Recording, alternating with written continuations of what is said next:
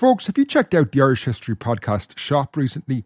Right now, I have a sale of 30% off everything when you use the code SALE30. So go to irishhistorypodcast.ie/shop and get 30% off everything when you use the discount code SALE30. Millions of people have lost weight with personalized plans from Noom. Like Evan, who can't stand salads and still lost 50 pounds. Salads generally for most people are the easy button, right? For me, that wasn't an option. I never really was a salad guy. That's just not who I am. But Noom worked for me. Get your personalized plan today at Noom.com. Real Noom user compensated to provide their story. In 4 weeks, the typical Noom user can expect to lose 1 to 2 pounds per week. Individual results may vary. Many of us have those stubborn pounds that seem impossible to lose, no matter how good we eat or how hard we work out. My solution is PlushCare. PlushCare is a leading telehealth provider with doctors who are there for you day and night to partner with you in your weight loss journey. They can prescribe FDA-approved weight loss medications like Wegovy and Zepbound for those who qualify. Plus, they accept most insurance plans. To get started, visit plushcare.com/weightloss. That's plushcare.com/weightloss. This podcast is brought to you by IrishNewspaperArchives.com, the gateway to Ireland's great historical past. IrishNewspaperArchives.com is an online archive of over 70 Irish newspapers that cover the last 3 centuries of Irish history. It has a really straightforward search engine that's really simple to use. I use IrishNewspaperArchives.com all the time when I'm making the show. Now, as a listener to the Irish History Podcast, you can get 30% off monthly and yearly packages now at IrishNewspaperArchives.com/podcast when you use the coupon code POD30. So that's IrishNewspaperArchives.com/podcast and the coupon code is POD30.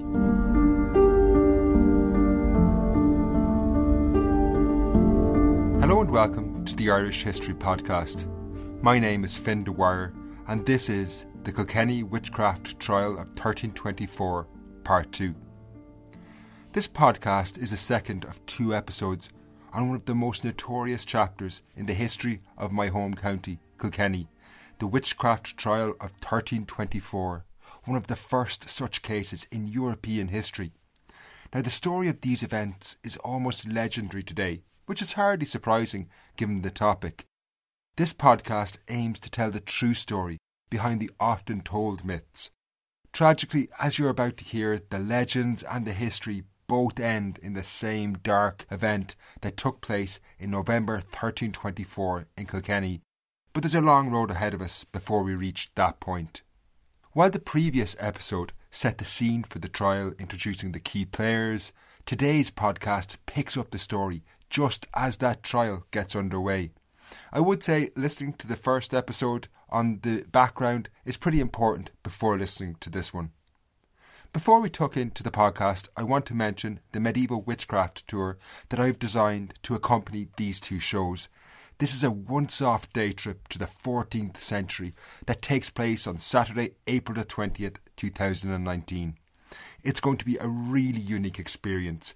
Each person on the tour gets their own listening device for the day, so while I'm guiding you through medieval Kilkenny and other sites, telling you the history, you'll be able to hear what they sounded like in 1324. I can't wait to show you guys this. I've created an all-in ticket which will include private transport to all the sites, a walking tour of medieval Kells and medieval Kilkenny, along with entry to Kilkenny Castle, the Medieval Museum and St Canice's Cathedral. The ticket also includes a meal in Kilkenny as well. The whole day costs just €100 per person, but show patrons receive a 10% discount. Tickets are restricted to just 25 people, and a few have sold since the first episode came out, so don't miss out and get online now to book yours at irishpodcast.eventbrite.ie. That's irishpodcast.eventbrite.ie. And finally, before I kick off, I want to thank all the patrons of the podcast and everyone who has donated on my website through 2018. I'm not going to name anyone in particular this week, but I just want to say your support through this year has been integral to the podcast, and it really means so much to me. To be able to work at what I do is a dream come true, so thanks very much. If you want to become a patron, it's really easy. You can just go to patreon.com/Irish podcast and follow the steps there. That's patreon.com/Irish podcast. Now let's get to the trial of 1324.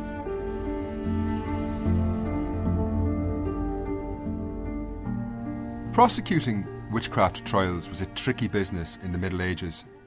When the Bishop of Ossory, Richard le Dread, took the decision to charge Alice Kittler with witchcraft and heresy, there were strict protocols that he had to follow. It wasn't the witch hunt, or at least not the type of witch hunt we might expect. Firstly, before anything else could be done, the bishop first had to excommunicate Alice Kittler from the church. Then, after she'd been excommunicated for 40 days, he could get the secular authorities to issue a warrant for her arrest, and the trial proper could begin. However, having uncovered what he considered a conspiracy in league with the devil, Bishop Richard le Dread was eager to move fast, and this 40-day wait presented a major problem. He wanted to have the two principal people he suspected, that's Alice Kittler and her son, William Outlaw, arrested immediately. He feared waiting 40 days would only alert them to the dangers they faced. Le Dread decided to dispense with this first step of excommunication, and instead he wrote directly to the Chancellor of the Norman colony in Ireland, asking him to issue warrants for the arrest of Kittler and her son. He hoped that the Chancellor would overlook the fact that he had adopted a hasty approach. Now, luckily for Alice Kittler, this would prove a terrible mistake on le Dread's part. Indeed, Bishop le Dread was sorely disappointed when the Chancellor replied, not only refusing the warrants, but also warned him to back off Kittler. This was no surprise to anyone acquainted with Irish politics of the day, and it seems le Dread was somewhat out of touch. Because the Chancellor in 1324 was in fact Roger Outlaw, the brother of Alice Kittler's first husband and the uncle to her son William Outlaw. Now, this ham-fisted attempt by le Dread to get the Chancellor Roger Outlaw to support him totally backfired and only served to alert Alice Kittler and her son William Outlaw to the charges they faced.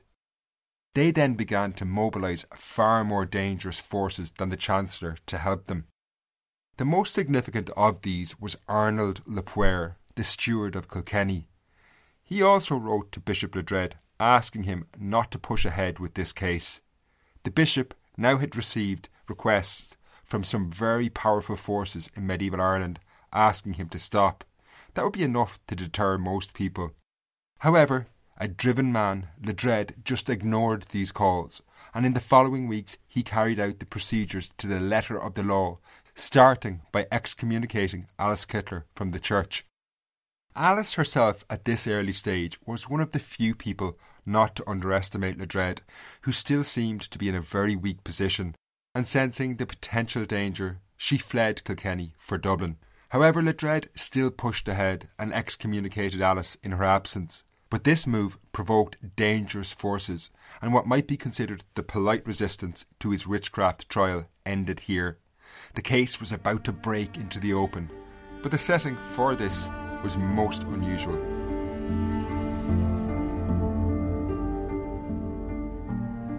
While Kilkenny city itself was the largest settlement in the county, the landscape in the surrounding region during the Middle Ages was littered with the numerous towns and villages. 6 miles to the south of Kilkenny, the town of Kells was the most impressive of these. Kells in County Kilkenny was built along the River Kings and had begun life as a damp fortification built on an island in the river not long after the Norman conquest of Ireland. However, through the 13th century it had grown into a substantial town. This was helped in no small part when in 1192 the Augustinian order of monks had started work on what would become one of their largest priories in Ireland, a vast complex with its own fortifications. By 1324, the prior of Kells was a man called Theobald Fitzhugh, and he was trying to shepherd the priory through what were some very difficult days. In 1317, the priory had been at the centre of the conflict zone when the Scots had swept through Kilkenny. Indeed, the Scots army had camped at Kells while they moved through the region. 7 years later, in 1324, Fitzhugh faced another very difficult situation when the priory found itself at the centre of the emerging witchcraft trial. Having excommunicated Alice Kittler, Richard the Dread then moved on to her son, William Outlaw. He issued William with a summons to appear before him, and then set out for the priory of Kells. While the Dread may have been the bishop and fully within his rights to visit the priory, this put the monks in a very awkward situation. Since 1317, the lord of the surrounding region of Kells was none other than Arnold Le Poer, the steward of Kilkenny, and a key ally of the Kittlers. Le Poer had already made his views on the matter very clear when he warned the bishop to stop the case, but by travelling to the priory, Richard the Dread had strayed through what was Le Poer's territory. In what must have filled the monks with dread, Arnold Le Poer, accompanied by none other than William Outlaw, the very man Le Dread was hoping to excommunicate, arrived at the priory asking to see the bishop. While the chant of the Augustinian monks at prayer echoed through the corridors of the priory, a fateful meeting between the bishop, Le Poer and Outlaw began. In an encounter that lasted several hours, with candles burning well past midnight, the bishop was asked again to drop the charges against Alice Kittler and William Outlaw. This meeting proved decisive and a clear breaking point. Le Dread refused to back down, and Arnold Le Poer lost his patience, insulting the bishop and then threatening him. Le Poer eventually left the priory that night, but decided to take matters into his own hands. The following day, the prior of Kells, Theobald Fitzhugh, waved goodbye to Bishop Richard the Dread, undoubtedly relieved that no blood had been shed. But the raised voices of the previous night's meeting did not bode well. He undoubtedly knew Arnold Le Poer to be a man of action as well as strong words. And indeed Le Dread was still in view of the priory when events escalated. As he left Kells, he found the road blocked by heavily armed men, led by a bailiff. The bailiff approached Le Dread, saying, "Lord Bishop, we mean you no harm, but we have something to say to you which greatly distresses us, and we must carry out orders. We have been given orders to arrest and attach your person and all your goods and chattels and convey you to Kilkenny Castle." Having failed to get Le Dread to relent the previous night, Arnold Le Poer was the person behind this move. He was hoping by arresting the bishop he would intimidate him, but he was also going to physically stop him excommunicating William Outlaw. Le Dread would not be able to do this if he was in a prison cell. The sergeant, clearly worried about arresting a bishop, went on to say, "You know the power of my Lord Arnold. I did not dare to disobey his orders." In these words, the sergeant voiced the fears many in Kilkenny now had. In a conflict between their bishop and a powerful aristocrat, they were caught in the middle. The bishop had extreme views, but the last 10 years of war and famine were so difficult, and the future so devoid of hope. Many were willing to believe the devil was in fact walking among them. However, alternatively, Arnold Le Poer was a terrifying individual. Resisting him could have terrible consequences. Having been arrested, Le Dread was brought back to Kilkenny and taken to the castle and imprisoned. Across the city, the townspeople now held their breaths to see what would happen. Kilkenny was becoming a dangerous place, and for each and every one of the townspeople it was about to get worse. Le Poer had severely underestimated the bishop. He may not have been able to fight Arnold with weapons, but Richard the Dread was not completely powerless.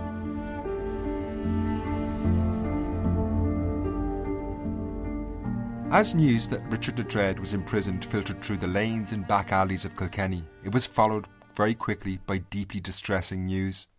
Richard the Dread had taken a drastic step of placing the entire diocese of Ossory under interdict. This effectively meant the people across Kilkenny were now locked out of the church. The clergy would effectively go on strike, with no Christian rites from baptism to burial being performed. The implications of this in the Middle Ages were terrifying.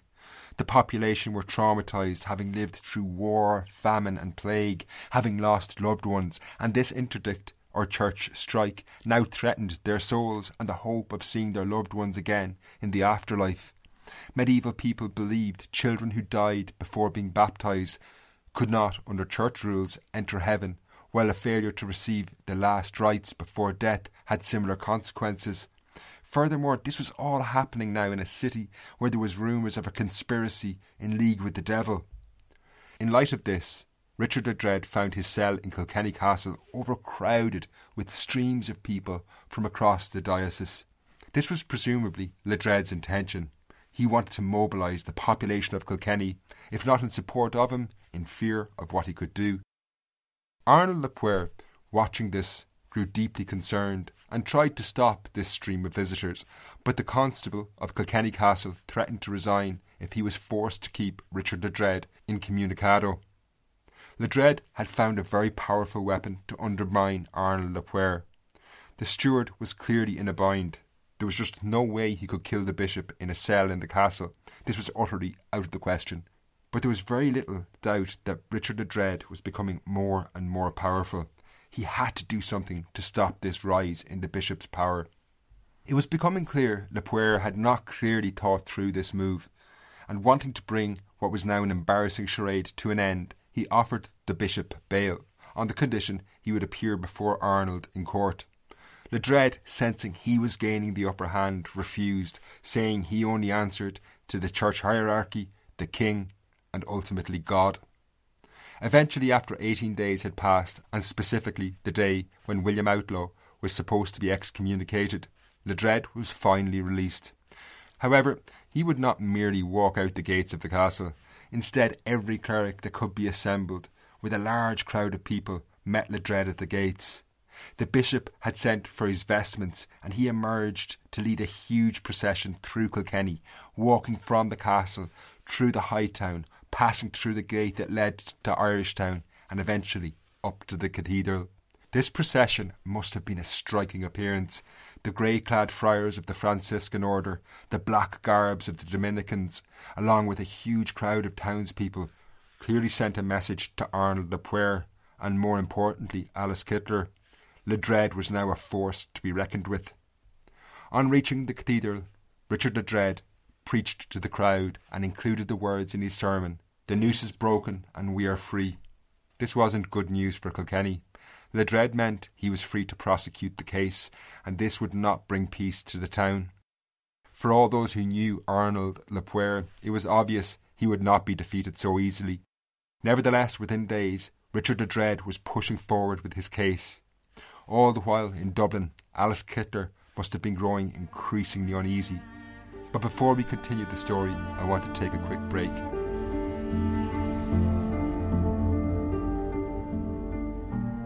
Today's show is brought to you by IrishNewspaperArchives.com. Since I started making this series on the Great Famine, IrishNewspaperArchives.com has been an indispensable source for the show. With over 70 newspapers, the earliest of which were printed in the 1730s, a subscription is one of the best ways you can delve deeper into your history. Newspapers are a key resource for historians, and IrishNewspaperArchives.com makes them accessible to everyone.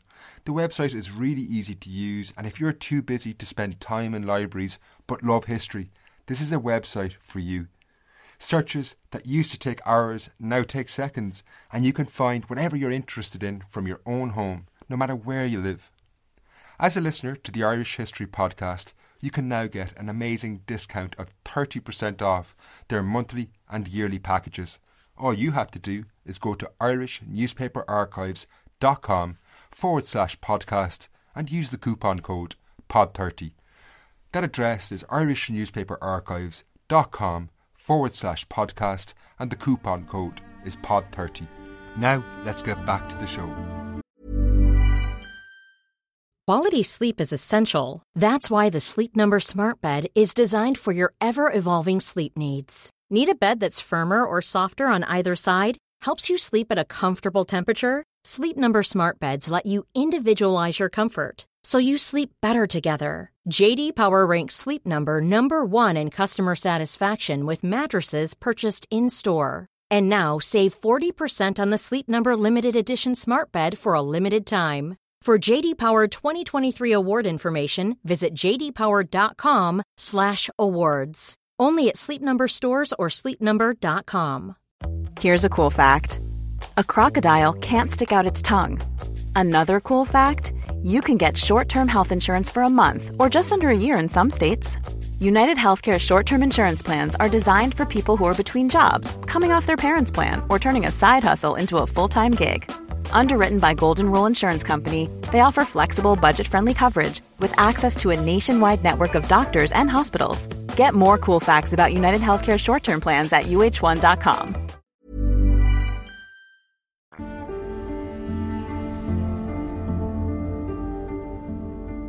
Not long after Richard le Dread had been released from his prison cell, any visitor to Kilkenny passed notices posted to the town gates. Inside the walls, the same notices could be found on churches throughout the town.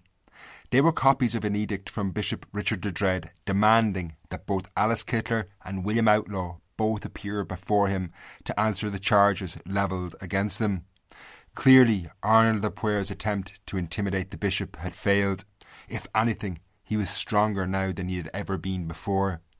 However, Alice Kittler and her son were by no means short of allies, and in the days preceding this hearing, le Dread himself received a summons to appear before the royal authorities, demanding an explanation as to why he had placed all of Kilkenny and the Diocese of Ossory under an interdict. While such a summons was to be expected, the fact that it was taking place on precisely the same date that Alice Kittler was due to appear before the bishop indicated there were other motives at play. Le Dread was also summoned by his own superior, the Archbishop of Dublin, Alexander de Bicknor, to appear before him in Dublin. Now le Dread refused both of these summons. The road to Dublin from Kilkenny passed through the lordship of Carlow, where Arnold le Puer also happened to be the steward. Le Dread claimed he now feared for his life if he passed through this territory, and indeed in the coming weeks there were more attempts to lure le Dread out of Kilkenny, which certainly made him suspicious. However, while he refused to leave Kilkenny, tensions between him and Arnold le Puer were only ratcheted up. On April the 23rd, 1324, le Dread barged his way into a court being held by le Puer, and despite being warned to stay away, he provoked the aristocrat, who eventually physically manhandled the bishop. Nevertheless, le Dread came back again, but this time he seemed to have the measure of Arnold. The bishop partly trapped him by publicly asking him to take an oath to obey the church and arrest Alice Kittler, to which Arnold refused. This would haunt Arnold le Puer in the coming months and years, when he himself would face heresy charges. Increasingly though, the local battle between le Puer and the bishop was taking over the case. After more failed attempts to get le Dread to travel to Dublin, eventually Alice Kittler's allies succeeded in doing this when Roger Outlaw, the Chancellor of the Norman colony, summoned le Dread to appear before the Parliament in Dublin. This was not something le Dread could really refuse to do, but he also anticipated finding a sympathetic audience, so he decided he would run the gauntlet of the 70-mile journey, which was fraught with danger in the best of times. Passing through the eastern gates of Kilkenny, the days of peaceful sleep were on temporary hold for le Dread, as he would be passing through what was an increasingly lawless zone. The entire Barrow Valley, which he had to pass through, was now a war zone, as the Norman settlers were struggling to hold back the Gaelic Irish pushing down from the Wicklow Mountains. In 1324, this was also an eerily silent journey. Rinderpest had killed off the cattle and oxen stocks across the country. Fields lay empty as no one could procure animals. For le Dread, this silence can only have enhanced the fear and anxiety, given he had received a warning that there would be an attempt on his life along the route. In the words of a contemporary account, an ambush was secretly being organised against the bishop. Armed men were to attack him at a certain bridge on the road, which he must travel if he must go the King's Highway. While this was le Dread's claim, there's little doubt that Arnold le Puer would do this, and given the road to Dublin was dangerous, it would be the perfect place to kill the bishop. Le Puer could deny any involvement and simply blame brigands. Le Dread, however, took precautions to avoid the ambush, but in the 1320s this in some ways placed him in even greater danger, again in the account from the time. Because of this, the bishop had to start his journey with very few companions and travel in great peril through deserted mountainous places which had no roads. They travelled by night through forests and marshes and hid during the day. Eventually, when they reached the Vale of Dublin and the city appeared on the northern horizon, the sense of relief among this party must have been palpable. However, Dublin was a city fitting for the occasion. It was in many ways post-apocalyptic. In 1317, pretty much all the suburbs of Dublin had been destroyed in a huge conflagration that had broken out during a failed Scots siege, and in 1324 these had still not been rebuilt. The charred beams were a bleak reminder of a better world, now replaced by one where fear and anxiety were increasingly the norm. Le Dread's message that the devil was abroad in society surely resonated with some living in this ruined city. As he approached Dublin from the southwest, his appearance must have stunned Arnold ap Ware and William Outlaw, who were already in the city, and if the bishop was to be believed, had tried to kill him. There was also a sense that momentum was moving towards the bishop. They had taken numerous steps to stop him, and nothing worked. What would unfold in Dublin now would decide the future of the case, and for William Outlaw and his mother Alice Kittler, the costs of this were immense. Heretics could be potentially executed by burning them at the stake, and Le Dread certainly did not seem like a man who would adopt mild punishments if he secured a conviction. During debates and discussions over the case, Arnold ap Ware tried to isolate Le Dread by pointing out his origins as an Englishman, an interesting insight into how Anglo-Norman settlers in Ireland saw themselves by the 1320s. Arnold said, "You well know heretics have never been found in Ireland. It's always been called the Island of the Saints. Now this foreigner comes here from England and says we're all heretics." However, in spite of this, in Dublin, Le Dread finally found an ally he had lacked all along, when the most powerful official in Ireland, the newly appointed King's representative, or Justiciar, a man called John Darcy, supported him. This now transformed the situation. For Alice Kittler, it was a disaster. Her most powerful ally was the Chancellor Roger Outlaw, but even he could not ignore commands from Darcy. Darcy was also able to force a somewhat humiliating peace on Arnold ap Ware, who had to apologise to Le Dread. Le Ware himself was in no position to stand up to Darcy either. A major confrontation was already breaking out between his family and their bitter rival Maurice Fitzthomas, the Lord of Desmond. Violence in that summer of 1324 had already seen several members of the Le Poer family killed, so Arnold could ill afford to alienate the Justiciar, John Darcy. Le Dread magnanimously would accept Le Poer's apology, although he demanded the steward of Kilkenny had to swear that he would no longer protect heretics. With little option, Arnold accepted this, and the two formally made peace. But Le Dread, however, never forgot or forgave Arnold for what he had done. For Alice Kittler, these developments were deeply concerning. Her allies were being neutralised one by one, while Le Dread now had a hugely powerful figure in John Darcy to support him. She decided to flee Dublin, now returning back to Kilkenny, but Alice was starting to run out of options. In Dublin, Le Dread convinced John Darcy to agree to personally come to Kilkenny and investigate the matter. And Alice, stripped of her allies, was very vulnerable. Events now began to move rapidly. Not long after she arrived in Kilkenny, word followed her that investigations were to begin into the supposed heresy, and soon she and 6 others were named and publicly shamed. Finally, it came as little surprise when orders arrived in Kilkenny from Dublin that she was to be arrested. Once inside a prison cell, Alice Kittler and her co-accused would be lucky to see the light of day again. For Alice Kittler, this proved to be the breaking point. The campaign orchestrated against her by Richard Le Dread was relentless, and rather than allow herself be taken by the bishop, she decided to flee, leaving her entire life behind her.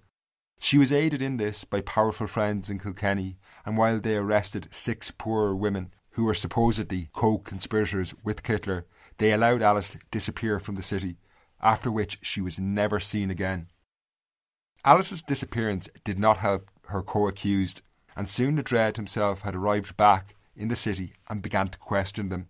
Eventually, a total of 12 people would be named as being involved in Alice Kittler's compact with the devil.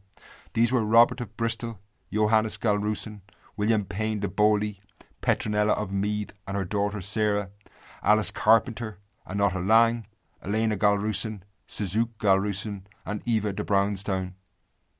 It was no surprise that of the 12 charged, in total 8 were women and only 4 were men. Charges of witchcraft and heresy are nearly always gendered. When the Justiciar arrived in Kilkenny, as he had promised, the remaining resistance to Richard the Dread crumbled. Alice Kittler was declared a lapsed heretic. This was punishable by death, meaning she could never now return to Kilkenny. Later that day, Le Dread burned in public what he claimed to be her ingredients for her magic potions that had been found in her house. All of her possessions were confiscated. Having essentially destroyed Alice Kittler's life in Kilkenny, Le Dread turned his deadly gaze to her son, William Outlaw. However, in this case he faced opposition even from the Justiciar John Darcy. Eager to avoid a death sentence for a powerful and well-connected figure like William Outlaw, something of a compromise was worked out, where William accepted his guilt in return for a more lenient punishment. This punishment demanded he would attend 3 masses every day for a year, give food to the poor, and cover the roof of St. Canice's Cathedral with lead. A much more serious fate awaited some of the others who had no such powerful friends. On November the 3rd, Petronella of Meath, who had been a servant in the Kittler household, was tortured by Le Dread. Her forced confession, extracted in front of a large crowd, formed the basis of the bizarre charges Le Dread would claim against Kittler. Petronella would claim that Kittler denied Jesus Christ, that she sacrificed animals, made potions in the skull of a decapitated robber, and had sex with an incubus, a demon in physical form. This testimony was clearly the creation of Le Dread rather than Petronella. This testimony was influenced by the trial of the Knights Templar, which had taken place in 1308, with 3 charges: that Kittler denied Christ, that she consorted with demons, and that she sacrificed living animals to these demons, are all strikingly similar to charges levelled against the Templars. Now this reveals the truth of the case. Le Dread, or perhaps an inquisitor in his place, asked Petronella leading questions. It's inconceivable she would have known the specifics of the Templar trial, but Le Dread himself would have. For some reason Petronella refused the sacrament of penance, and for this she was condemned to an appalling death.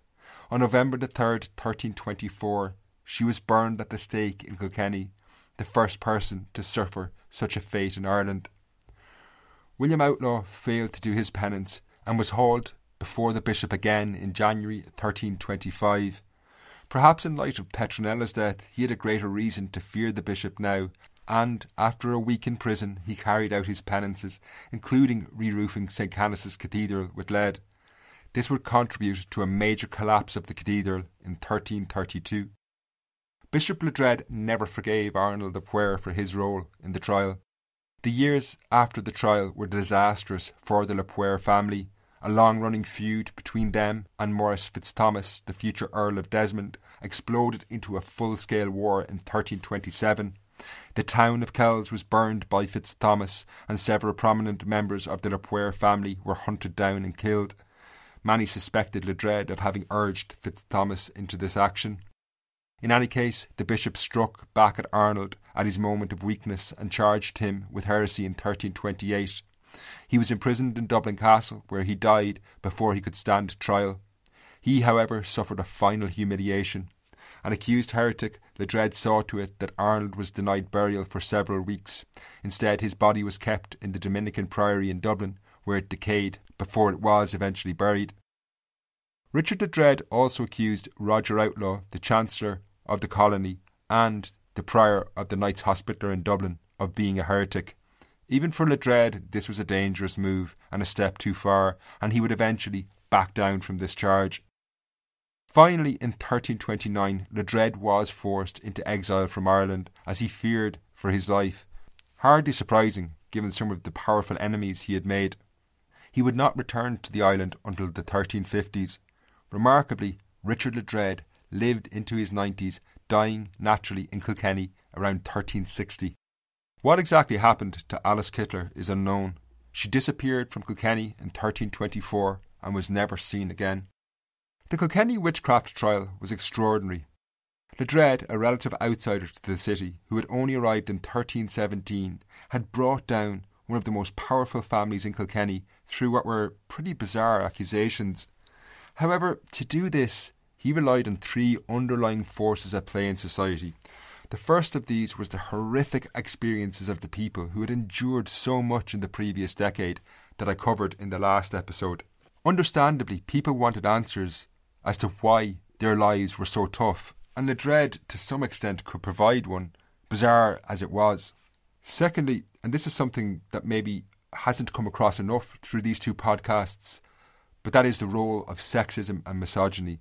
Accusations of heresy and witchcraft in the main target women, and often older women.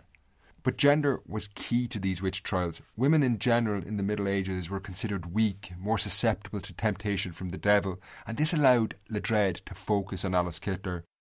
Further to this, the fact that Alice was wealthy undoubtedly made many men at the time more bitter at her. The role of gender can also be seen in the fact that 8 of the 12 people accused were women, and the only person executed was a woman.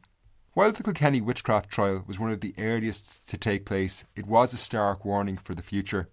In the coming centuries, there were very few trials of this kind in Ireland, but tens of thousands of people, mainly women, many like Petronella of Meath, were executed after being convicted of witchcraft and heresy.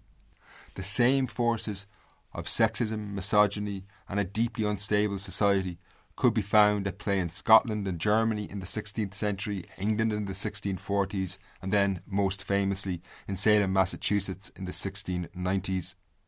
If you enjoyed this show, why not join me on April the 20th, 2019, for a tour back to the world where these events took place. Over the course of the day, we'll be visiting Kilkenny Castle, where Richard Ledred was imprisoned, St Canice's Cathedral, where a lot of these events played out, and the spectacular remains of Kells Priory, where it all started. You can book tickets at irishpodcast.eventbrite.ie.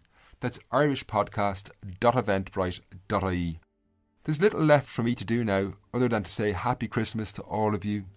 I'll be back in or around the third week of January in 2019, when we'll move through the final stages in the story of the Great Famine. I'll also be getting my second series, This Week in Irish History, back on track then too.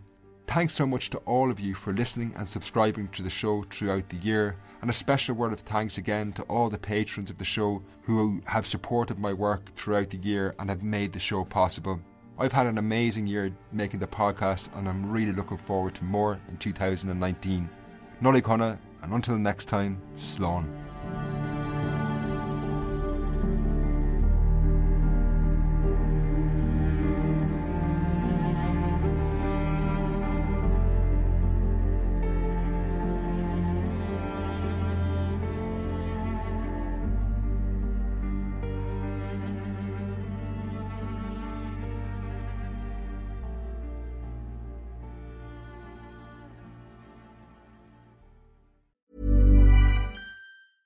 A lot can happen in the next 3 years. Like a chatbot may be your new best friend. But what won't change? Needing health insurance. United Healthcare Tri-Term Medical Plans are available for these changing times. Underwritten by Golden Rule Insurance Company, they offer budget-friendly, flexible coverage for people who are in between jobs or missed open enrollment. The plans last nearly 3 years in some states, with access to a nationwide network of doctors and hospitals. So for whatever tomorrow brings, United Healthcare Tri-Term Medical Plans may be for you. Learn more at uh1.com.